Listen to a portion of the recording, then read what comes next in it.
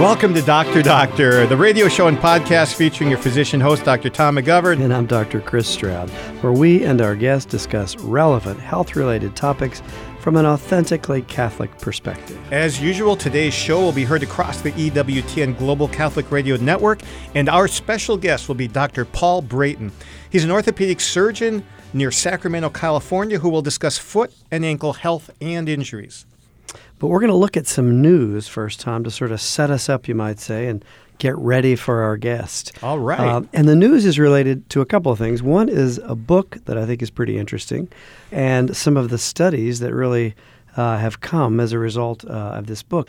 The book is called Born to Run, A Hidden Tribe, Super Athletes, and the Greatest Race the World Has Never Seen. Ooh. And it's by Christopher McDougall. And I'll just bet most of our listeners have not heard of this book. You are correct. At least this listener hasn't. Until now. I learned about this book from actually from my sons, who were both doing a fair amount of running. But it's a fascinating thing. But specifically, Christopher McDougall is talking about injuries on those who run. And he says that he began this journey to answer a simple question: why do my feet hurt? He called himself a washed-up, sort of beaten-up runner with his knees and hips and ankles and feet hurting. And our guest is going to talk a lot tonight about feet and ankles and all of the things they're connected to. And the foot bone is connected to the ankle bone, and the ankle bone's connected, and so on. So it's all connected. It makes sense. So what did this Christopher McDougall learn? Well, his research led him to this tribe, and he studied this tribe, and really it led to his findings, and a lot of his work led to this movement, you might call, of so-called minimalist running craze. Now, was this tribe, I remember hearing in my residency in the 90s about, was it the Tuahumara Indians? Yes. Is that them? That's them. Oh, this was so cool. We're sitting around our 10-headed microscope looking at microscope slides of skin diseases, and our director was talking about this race called the Leadville 100. Is that the race? Yeah, there's these horrendous ultra marathons that are done in the desert on rock and sand. Well, in Denver, where I did my residency, or near it, there was this 100-mile race at altitude, like an average of 8,000 to 10,000 feet. And he talked about these Indians being given these wonderful running shoes by this running company. And they threw them away, and they went to the nearby dump, and they got these old tires and cut the tires up and put them on the bottom of their feet and just tied them with string. It was just bizarre. So I want to hear the rest of the story. Well, Born to Run, it's really a fascinating story about running for the love of running. He's a great writer. I've only read a portion of the book, but you can only read a page or two and be immediately sort of drawn into his method of storytelling. And I am certain Christopher McDougall is no friend of the running shoe companies, as he essentially blames them for countless injuries experienced by runners. Now, by that he means runners from normal folk like you and me, all the way up to ultra-marathon runners who run professionally. And he starts off with this statement, which I think is pretty interesting. He says, "The secret to injury-free running isn't the proper shoe. It isn't stretching. It isn't even training mileage. It's skill. Healthy running is about technique." And he goes on to point out, whenever he had a problem and he went to his doctor or others about his problem, they didn't tell him what to do. They told him what to buy. And so his whole sort of movement is based on the technique of running. So he studied this tribe of Indians, and they are, as I said, runners. And they essentially run barefoot or in these very minimalist homemade sandals like you're describing. And they experience really little, if any, anything in the way of injuries. And men and women well into their elderly years are running horrendous numbers of miles with no orthopedic problems at all. So this all begs the question, what is the proper way to run? Well, he says the basic premise of his story is that increasingly high-heeled, super cushioned shoes are causing people to run in a horribly unnatural way that causes the average runner to land in a continuous and repetitively unnatural position. And that causes much, much more harm over the long haul. And if you look at, not to pick on a single company, but Nike shoes, he would argue when they first came out with their shoes way back when you and I were young, that they actually were pretty good shoes. They were minimalist shoes. So back in the 70s? Yeah, in the early Nike days. And they were typically the shoes minus the spikes that sprinters wear. Right. But the shoes became more and more cushioned with a higher and higher heel that almost requires people to land on their heels when they're running, which is, he would argue, very unphysiologic. Well, this is fascinating because 10 years ago, I was told I would never run again because I had a lot of hip pain. And every time I'd go out, within a quarter mile, my hip would just lock up. But then I was doing this workout system, and part of the workout system was sprints and walks, but no jogging. And I realized that whenever I sprinted, I never had pain. Mm. He talks a lot about sprinters. Typically, not only do they move their feet faster, but they always land on the ball of their foot. That's exactly it. So there's been this movement toward midfoot or forefoot running. Exactly. And once I started doing that, not only did I run again, I ran my first half marathon, and I've been running ever since. Wow. More than I ran when I was younger and without pain. And there are actually shoes made now for forefoot runners where it's thick under the ball of the foot, but not under the heel. It's funny. Now, we love a little controversy on our show. We're not afraid of it. Mm-mm. There's a multi-billion-dollar industry that's built around you and I going out and buying $175 pair of shoes that we have to replace every 3 months. Yes. Because they're no longer cushioned. So Christopher McDougall really started, I think, a craze. I think it's fair to give him credit of starting this craze of minimalist shoes. Now, Nike, I know, makes a very minimalist shoe now. There's several sort of sock-like shoe products that are made. It'll be really interesting to talk with our guest later about what he thinks about the shoes. But, this really bore some hardcore research that's come out about this. And way back in the early days, that's 2010, in case you don't know, there was a study by an evolutionary biologist, Daniel Lieberman, from a little school up north called Harvard. And he published this hugely influential study in the journal Nature on barefoot running. And he did a lot of complicated engineering type work where they calculate what they call collision forces of the foot landing on the ground and feet hitting the ground for runners with versus without shoes. And it led to the growth of this sort of minimalist idea and what appeared to be far fewer injuries in the non-shoed runners. And then, much as happens we see in science from time to time, a few years go by, a newer study comes out in the journal Applied Physiology that seemed to contradict some of those findings. So now there's a lot of really fascinating information out there if you're a runner or you know someone who's a runner and you want to enlighten them. That a couple of things come up. One, experts disagree, which is always interesting. You and I are used to that, aren't we? Yes, we are. But there appear to be some truisms, and that is with or without shoes, it's probably more important how you run as opposed to what you wear. So that's an important takeaway. It looks as though when you study the data that barefoot running in a strange sort of way may force people to run in a more natural, more gentle way, McDougall calls it. Because who is going to run landing on their heel if they have no shoes on? Right. That's very uncomfortable and very unnatural thing to do. It looks like there may be fewer foot injuries and the barefoot runners, and I really want to ask our guest about this. Which we will. But they may have more calf injuries because of some compensatory things that they do. When I switched my running gait, I noticed it took a couple months for my calves to adjust to it. Yeah, the barefoot runners run very smoothly and very gently with a very short gait, meaning they don't gallop. They have a very short gait. It's like your chest is just in front of where your feet are landing. Your feet do not land in front of your chest. Yeah, it's fascinating. And then he points out, too, a soft, cushy shoe, particularly for the casual, even novice runner, may promote bad form from the very beginning.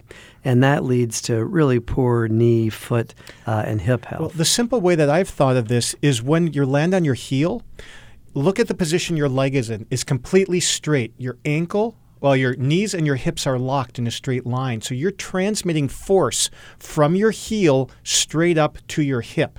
So all that force is going through the joints. But when you land on the ball of your foot, your leg looks like a spring, like a letter Z.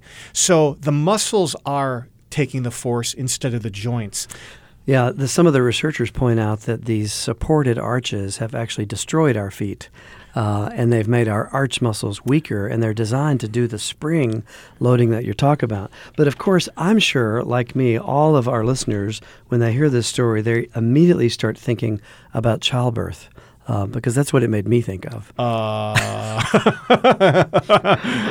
love the idea in childbirth. Women will ask me, is it okay for me to do this? And they fill in an activity. And I always say the same thing. You know, you were designed to be pregnant, and you're designed to do natural human things. Sure. So it's okay to do those two things together. But this idea that our bodies are made brilliantly by our Creator to do things. One of those things is running. You know, we really are born to run. Now, most of us don't necessarily enjoy it, but it's argued that running is bad for you. You'll have bad knees and bad hips.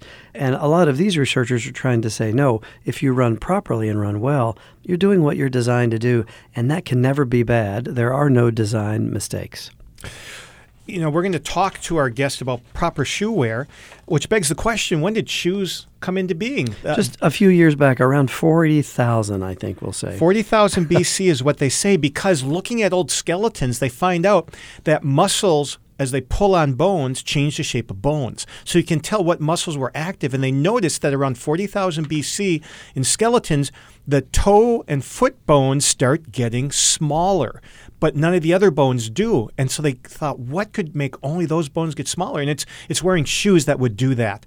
But we're going to talk a little bit about, you know, shoes good, shoes bad, but and everything in between. This idea is interesting in that even in the minimalist running movement, they talk about protecting the skin of the foot in a dermatologic kind of way. I know you'd like that. Oh, yeah. You know, stepping on a sharp rock and slicing your foot open. That hurts. Not good.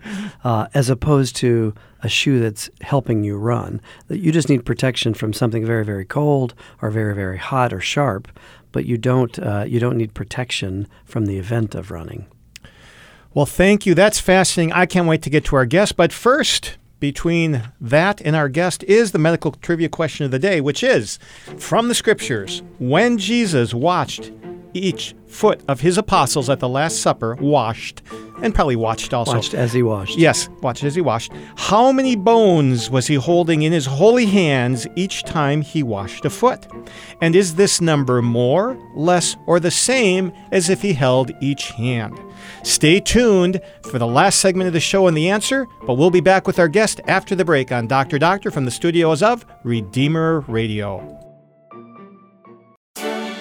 Welcome back. We are now with our guest, Dr. Paul Brayton. He's an orthopedic surgeon in Modesto, California, specializing in foot and ankle problems and their surgical correction. He went to medical school at Creighton, did his residency in Tennessee and Memphis, a fellowship in foot and ankle in Galveston, Texas. He is a past president of the Catholic Medical Association, and he's currently a member of the National Board of the CMA, as well as the chairman of the Media and Communications Committee, and our liaison to the international collection of Catholic Medical Associations. Dr. Paul Brayton, welcome to Dr. Doctor. Well, thank you. Thank you for having me. Yeah, Paul, thanks for sharing your expertise and time with us and with our listeners. Now, I could just be speaking for myself, but I'll bet most of our listeners would agree that we tend not to think too much about our feet until something is wrong with one or both of them. What is it about ankles and feet and the bones thereof that really attracted you as an orthopedic surgeon to the specialty and that fascinates you, if you will? Well, you know, we do training. We did training in all the subspecialties in my residency. It was a great residency at the Campbell Clinic. And something about the foot and ankle really attracted me, and a lot of people weren't doing it. But if you look at the injuries today in football, for instance, 40% of them, and I think this is true for a lot of the sports, 40% of them are foot and ankle injuries. And so now more and more of the NFL teams are adding a foot and ankle specialist, because foot and ankle is a really a unique subspecialty in the field of orthopedics. And so it was all this stuff was really super interesting to me. And then the fact is, you don't think about your foot, but you walk on your foot every day. So when your foot is injured, you can't really avoid it if you want to be weight-bearing. The only thing you can do is be non-weight-bearing because it's always there and it's always painful. So that's sort of what fascinated me about it. So you really make a difference in people's lives because when they can't use their feet anymore, they're really limited. Yes, that's true. I think that's the idea. When you have a really deformed foot and it's complex deformity and you're able to take it and straighten the foot out, and actually the orthopedics says too, depending on how you spell it, ortho plus paedic, P-A-E-D-I-C is straight child, and P-E-D-I-C, which most people spell in America, is straight foot. So yes, it has, that's what we do. We straighten the foot. We get it aligned and in proper alignment, proper balance. So. Well, Paul, in Romans 10, it says, how beautiful are the feet of those who preach good news. And I realize there's a lot of Bible verses about feet. Do you have a favorite? So I think about this Bible scene, if you will, from John 13, 14 to 17. It says, if then your Lord and teacher have washed your feet, you also ought to wash one another's feet, for I have given you an example that you should do as I do.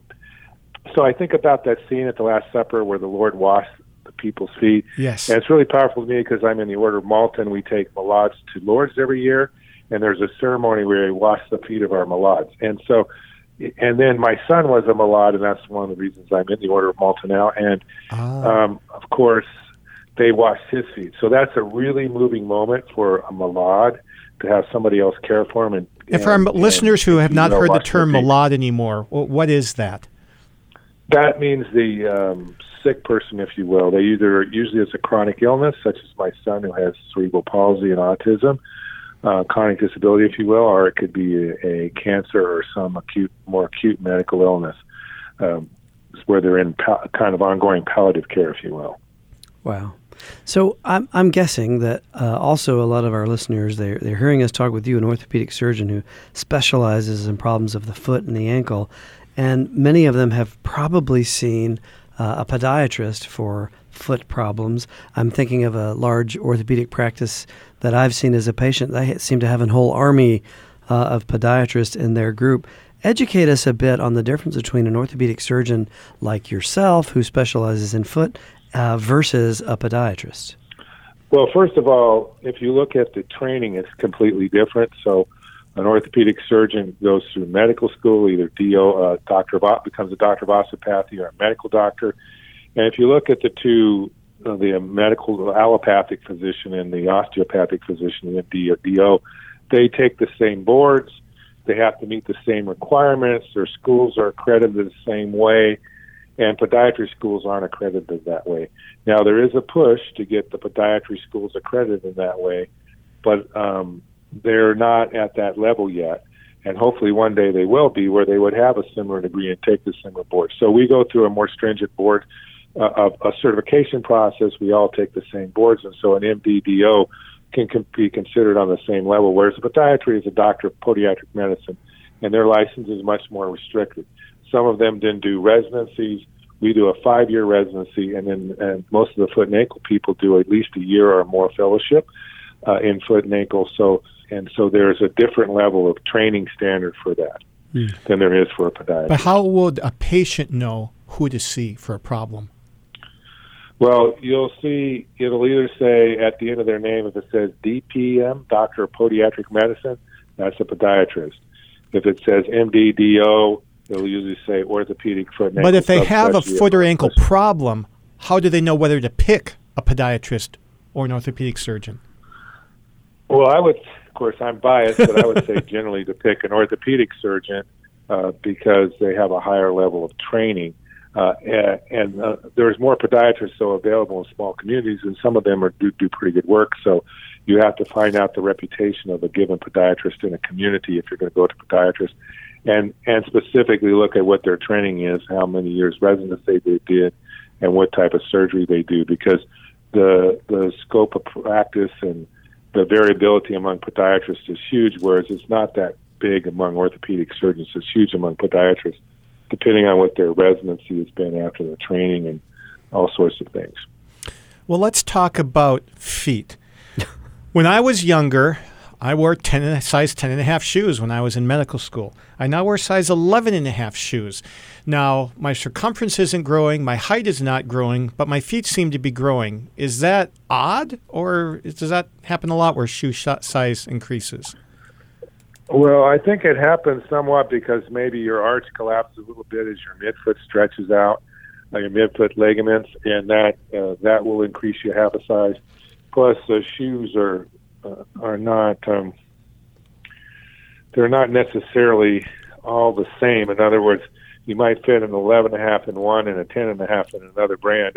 Good point. And so you can't always compare shoes because the sizing isn't precise. So I think a lot of times, though, our ligaments do stretch out with time, and our arch probably relaxes a little bit, and then that leads to a little bit bigger foot, if you will. Plus, if you're running, a lot of times people want more space in their forefoot than if you're in a dress shoe. True. And so, because you don't want to hit your toe at the end of the shoe when you're running, particularly if you're going up or downhill. So if you're running especially in a hilly situation, going downhill, if your shoe's too short, you're going to be in a lot of pain because your big toe is going to be hitting the end of the shoe, or your second toe. So, is there an importance to the arch of the foot? You mentioned the arch before, and in the first segment of the show, we talked about the fact that some have said that wearing arch supports ends up weakening the arch, which needs to be strengthened. What's reality there? Well, so the arch is a really complex topic to talk about. What I would say is that the arch is made up of the bones of the foot. That's kind of like the bow, if you will. Okay. And the string is the plantar fascia. And so there's a tension from the plantar fascia on that arch. And their arches are variable. So some people have really flat arches. Some people have pathologically flat arches.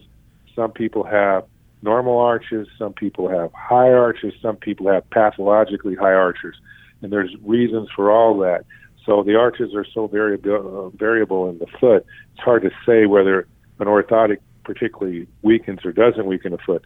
In the barefoot running world, though, they think that the reason to do barefoot running is because you want to strengthen the intrinsic muscles of your foot, and that your muscles are weak because you're you're using an arch support. But a lot of people, if you have a pathologic situation or you have a real flat foot, an arch will actually help support that, and no amount of strengthening your intrinsic muscles is going to do away with that. Or a high arch foot, you might want to wear an orthotic to kind of lower the arch, because again, it's not an extrinsic muscle problem. It's a pathologic, and you're trying to offload something. So that's a complex topic. Okay, it's not simple. Were people created to wear shoes, Paul? Well, this thing, I think, the barefoot running craze started probably in about, I want to say 2008, 9, 10, something like that. And their idea was that, well, the primitive people didn't wear shoes and they could run all over without shoes. Now there are, I think most civilizations have gone to wearing shoes because the shoe protects the foot from puncture, etc. And even if you have thick calluses, you're not protected from puncture and sharp objects and things like that, and hot surfaces per se. And so there's a great benefit to wearing shoes, and I think it's an advancement. Plus, it can give you added traction in certain situations, like if you're hiking in the hills and things like that. So with hiking boots. And so I wouldn't say that. I would say that the shoe has been an advancement for the mankind, if you will. And of course, the barefoot runners would say, well, we need to go back to this primitive style. But most of them, when you look at the primitive men that did barefoot running, they walked on their toes, or they were midfoot strikers and not hindfoot strikers. So a lot of people are hindfoot strikers today. So then they use a bigger heel cushion, etc., when they're hindfoot striking with their running, and so they need a heavier shoe generally. Yeah, it seemed like in looking at some of the work by Christopher McDougall and others, they were saying just that if you're a heel striker, but you take the cushiony heel away, you'll automatically convert to being a midfoot or a toe striker because it's so uncomfortable to strike the heel first. That you shouldn't strike your heel first. It's unnatural. It's interesting to hear that all of these things could be interconnected, and which one is cause and which one is effect. Seems like it could be challenging to determine, doesn't it? Yeah. So the way to look at that is, first of all, if you've been running your whole life as a heel striker, it's a super hard transition to become a midfoot or forefoot striker. And I actually tried to do it, and it's hard. Because I was kind of a hindfoot and some midfoot striking, and it takes a lot of work to try to strengthen your calves. And when you first try to do it, it's very, very difficult. And you can get stress fractures, etc., because you've got to strengthen the mineral or the bone in your feet, so you don't get stress fractures. Intrinsic muscles have to strengthen in your foot, and your calf muscles usually aren't strong enough, so you tend to get shin splints and other things when you're trying to transition. And so the amount of mile, if you're used to doing a, say, 5-mile run, you probably can do a half-mile run the first time you try that. And so it's a hard transition. And I walked all over Europe with essentially a barefoot shoe on, in Spain, all over those cobblestones. And at the end of the day, your feet hurt, but I got used to it. But no, you don't really strike your heel with that. But it takes a while to transition in a shoe like that. I don't think I could wear a shoe like that today. Because I still have them actually, but I don't wear them anymore. But it's something that you've got to get used to, and you've got to do it constantly. And it probably takes 6 to 12 months to transition to become if you were a rear foot striker, to become a forefoot striker, to strengthen your muscles and to get up to your same mileage and speed that you were at before. We're coming up against a break, but after the break, we're going to be back with one of the mysteries of the universe that's going to be solved by Dr. Brayton. That mystery, high heel shoes. Back at you shortly on Dr. Doctor from the studios of Redeemer Radio. And you're back with Dr. Doctor from the studios of Redeemer Radio, and our special guest today is Dr. Paul Brayton from Modesto, California, an orthopedic surgeon who specializes in all things foot. And we were just, before the break, about to forget running shoes and move on to something much more important, something that's really troubled the minds and hearts of men probably for thousands of years. I'm not exactly sure how long. And that is this idea, the mystery of high heel shoes. I guess the best question to ask first off is, why? How did this come about, and why would such a thing happen? Well, anyway, I really, that's a difficult, actually, that's an interesting topic. I think back, so when I was in college, I started reading about the first 2 pages of a book called The Naked Ape by Desmond Morris. I think it's Desmond Morris. And it's a very famous book on anthropology, and a lot of college students read it, and in there it talked about high heel shoes and how the heel is meant to extend the leg in a woman. And of course, men don't wear these for the most part. Thanks be occasionally to God. Men do, to be a little higher, but it's meant to attract the male mate, etc. And so that it's a big topic. So talking with women about high heel shoes, especially when they're pointed in the front and they're really tight, and the foot doesn't even fit in the shoe. They're not functional shoes at all. So it's really to attract men. Is that what you're saying? Well, yeah. And some of the newer ones now, when they have a platform in the front and they have a platform in the back, they may only be raised, a half inch or so it's not that much. But it shortens the Achilles tendon. If you wear it too long, you can get Achilles tendon contracture, and usually it's crushing your forefoot. Plus, it creates depending on how big and wide the heel is. The wider the heel, the more stability you have. But especially the narrow, pointy ones, which these things go in and out of style. Like every year, it's another style. So yes. I don't know what's going to be next year. It'll be a wide heel, a pointy heel. It'll be something else the year after. But it puts your ankle at more risk of injury, and ankle injuries are pretty common in that. And I'll just tell you an anecdote. So I was on the trip in Lourdes this year with our pilgrimage, and one of the women was wearing a high-heeled shoe, and she tripped and she twisted her ankle. And there were all these women sitting at this table, and of course she has like a 6'9" husband, of course, and she's like 5'6", 5'7", 5'8". And so she says, I have to wear high heels. I have to wear high heels. And all these women are looking around at me.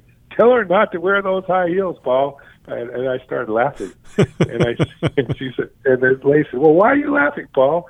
Well, because she's in total denial. I could tell her she's not going to listen to me anyway. And the lady looked at me and she smiled and she high-fived me. So.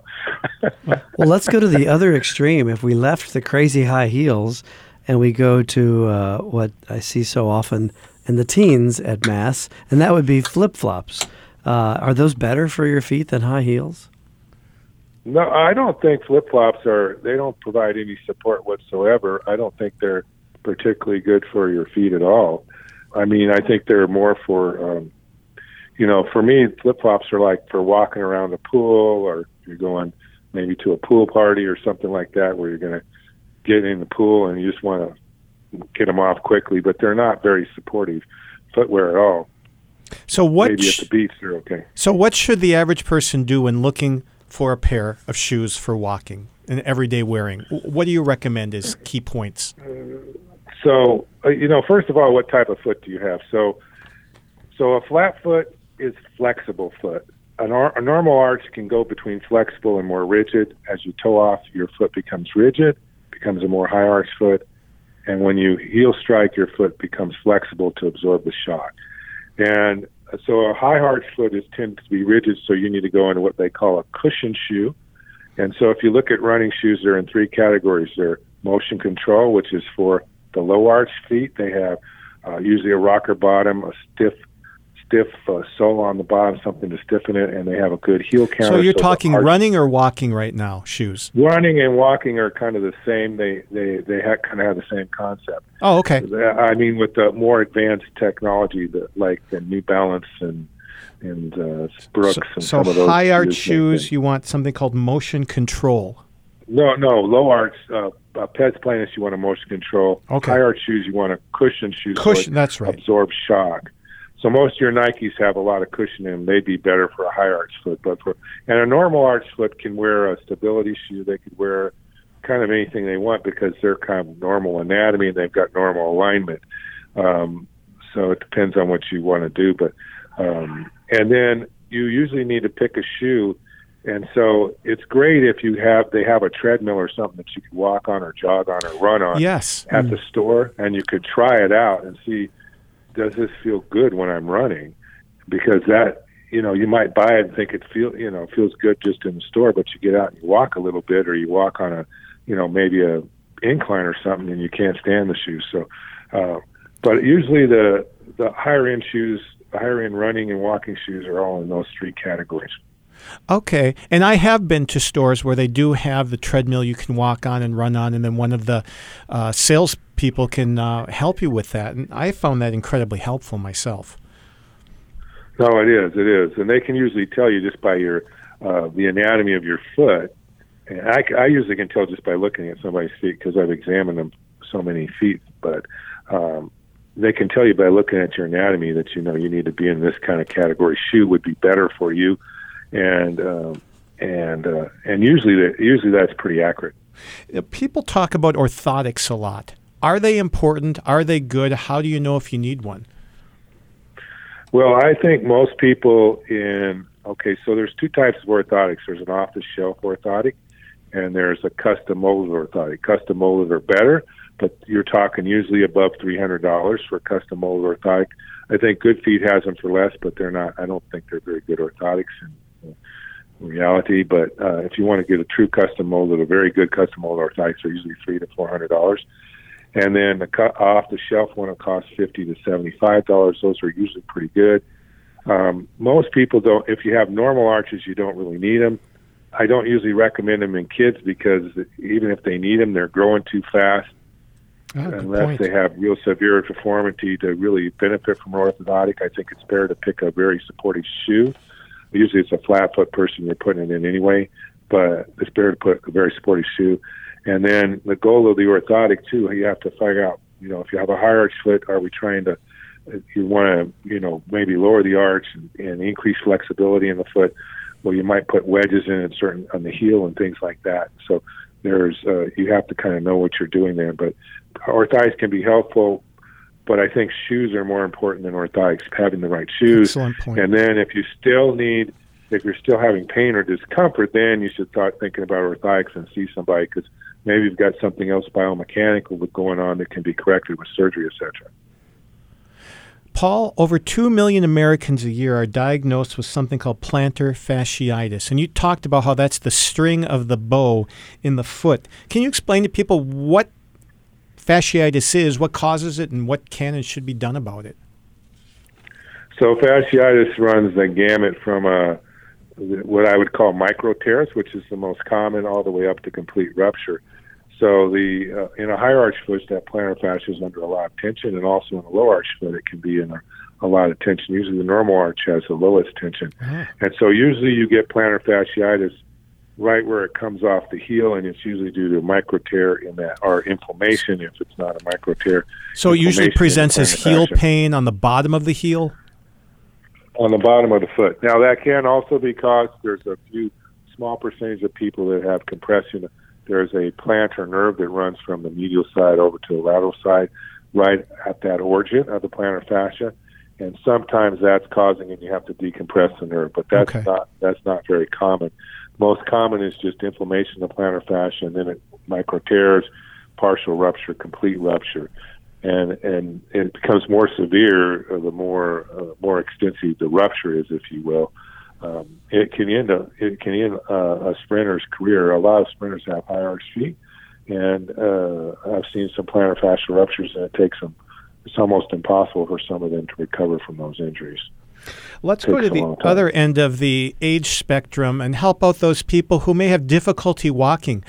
You brought up a good point in prepping for this interview, and that is, how do you know when somebody needs a cane? How do people know? Well, okay, so there's a couple of things I look at. There's some fall assessments, and there's questions. There's a bunch of them out there, so you can look them up online, and you can answer those questions. You'll get a score, and right there you can tell if you need a cane. But what I do is have people see, if in an elderly person, one of the big questions is, if you're sitting in a chair, can you cross your arms over your chest and not use your arms to get up out of the chair? A lot of elderly people can't do that. Now, that's a predictor of morbidity and mortality, because usually that's a sign of their core strength.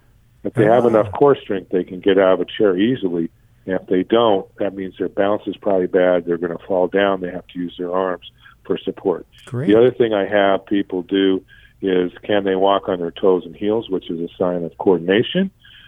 Can they toe walk, heel walk? Okay. And then the next thing is, can they tandem gaits? You should be able to do that with your eyes closed, like walking a straight line, like a sobriety test. Like heel toe, heel toe? Heel toe, heel toe. If they can't do heel toe, which a lot of elderly people can't, and they tend to drift when they're doing it, then they need at least a cane, maybe a 4-point cane, maybe a walker, depending on how bad they're drifting, because they're at very high fall risk. And so I look upon it as like, in an elderly person, falls are really important, because usually you have a lot of osteoporosis. You're very likely to break at least a wrist, but usually it's a hip. You break a hip, there's a morbidity and mortality associated with that, and a decreased quality of life and decreased length of life. I can't say, we all know, I think so many times when we've heard of someone falling, hip fracture, and it is the beginning of the end for them and the elderly. Yes, that's true. Actually, my mother-in-law just broke her hip last week. Oh, no. Well, I hope she's the glaring exception. Yes, but it's a very common fracture, but a lot of it's due to balance issues in the elderly. There's programs like the University of Oregon has a program called Bones and Balance. You can look at that online, and it goes through exercises to help you maintain your balance to avoid falling. And because as you grow older, a lot of times when you're young, most people, as they start to fall to the right, say they'll put out their right foot to brace their fall. An elderly person won't do that. But if you do some therapy with them, they'll do it like when they're young, and that can be the difference between that. If they fall and break their hip, it shortens their life. Well, that can be, and their quality of life is usually destroyed with that, or at least hampered for a long period of time. Whereas if they can just avoid that fall just by putting their foot out, that can be just a huge difference in their life. Well, it's in their quality interesting of life. to think of a cane as being about not falling. I think most people probably think a cane is about, my foot hurts, I can't put weight on it, therefore I'm going to use a cane. But really listening to you describe, it's about preventing that unstable, gaited person from what could be a devastating injury from a fall, isn't it? Yes, that's what it is, yeah. Mm-hmm. So, Paul, in treating patients, is there one thing that frustrates you the most? For instance, is there one common sense thing that if people did it, it would reduce this condition that you see often? Well, I think one of the common things that I see is a posterior tibialis tendonitis, which is pain behind the medial side of the ankle. And a lot of times it gets ignored by the primary care physician because they don't know how to treat it. It gets ignored by the patient, and then it goes on, and that tenon is the tenon that holds up the arch. And so what happens is that tenon will then stretch out over time as it goes through this chronic tendinosis, and then that leads to eventually there's no pull on the ligaments of the midfoot anymore. The ligaments of the midfoot stretch out, and the whole arch collapses, and the foot drifts up and out. And your axis of your tibia and your foot now become malaligned. So this is pain behind the inside part of the ankle, kind of between the ankle and the Achilles tendon. Yes. Okay. And so if you can catch that early on, usually some immobilization works. I wouldn't do a steroid injection because you don't want to weaken the tendon. But if you can catch that early on with physical therapy, anti-inflammatories, modalities, maybe immobilization in a cast or a boot for a short period of time, usually you can get those symptoms to resolve, and then you can prevent this kind of collapse of the foot, which is, it requires a lot of bony and soft tissue work to get that foot back in alignment. So if you can prevent that from happening, then that's a good thing. Well, Paul, as we finish up, could you direct our listeners to any good sources of information, online or otherwise, where they can learn more about common problems of the foot and ankle? So I'm a member of the American Orthopedic Foot and Ankle Association, and so you can look up the AOFAS, American Orthopedic Foot and Ankle Association, our society, and you can look it up online. They have a lot of handouts and a lot of information. You can also look at the Academy, the American Academy of Orthopedic Surgeons, which the AOFAS is a subspecialty category, kind of a member of that, and you can look up there. They have a lot of good information on common foot and ankle problems too at those two sites. Are there any final thoughts you want to share with listeners about the foot and the ankle? Well, I would just say you think about the foot. So every time you take a step and you're walking, 6 times body weight's going through your ankle. Gosh. When you jog, it's 12 times, and when you run, it's 15 times body weight. So the forces in the foot are enormous. They're enormous. So if you notice a problem, treat it earlier than later. Yes. Actually, that sounds like a good reason to lose weight. No. Actually, people that are overweight tend to have foot and ankle problems. And I always tell them, a pound off your body weight is 6 pounds off your foot walking, 12 pounds jogging, 15 pounds running. Wow. That's a lot of fun. Paul, thank you so much for being here with Dr. Doctor today. We'll be back with the end of the show after the break.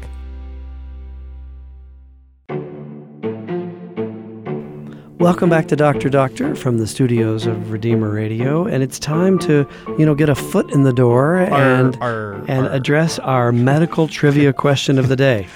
Yes. How many bones are in each foot that Jesus held in Dr. Brayton's favorite passage of the Bible dealing with feet? When he was washing the disciples' feet, how many bones were in each foot that he was holding? And even though the tibia and fibula of the leg intersect at the ankle, they are not considered foot bones. So how many bones are there? And is this number more than, the same as, or less than the number of bones in each hand? That's a tough one. Well, we've often heard it said, or I've often heard it said, that over half the bones in the body are in the hands and feet. And that is true. So each foot has 26 bones. Each hand has 26 7 bones.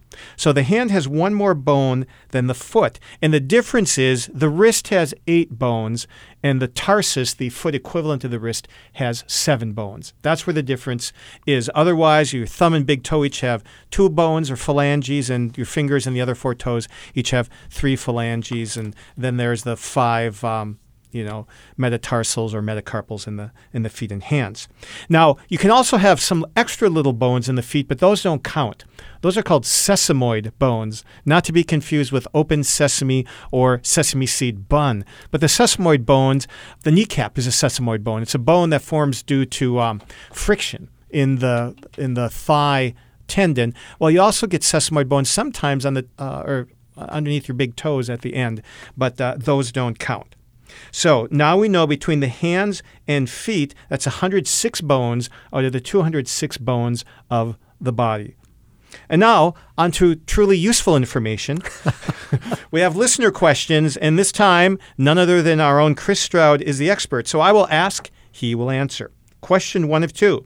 I am curious, this being the woman who wrote it in, I am curious if there has ever been any research regarding the woman in a state of postpartum amenorrhea, that is, no periods after giving birth, and whether their hormone profile and preferences in a mate, interesting, are more similar to a woman who is on contraceptives or not taking contraceptives.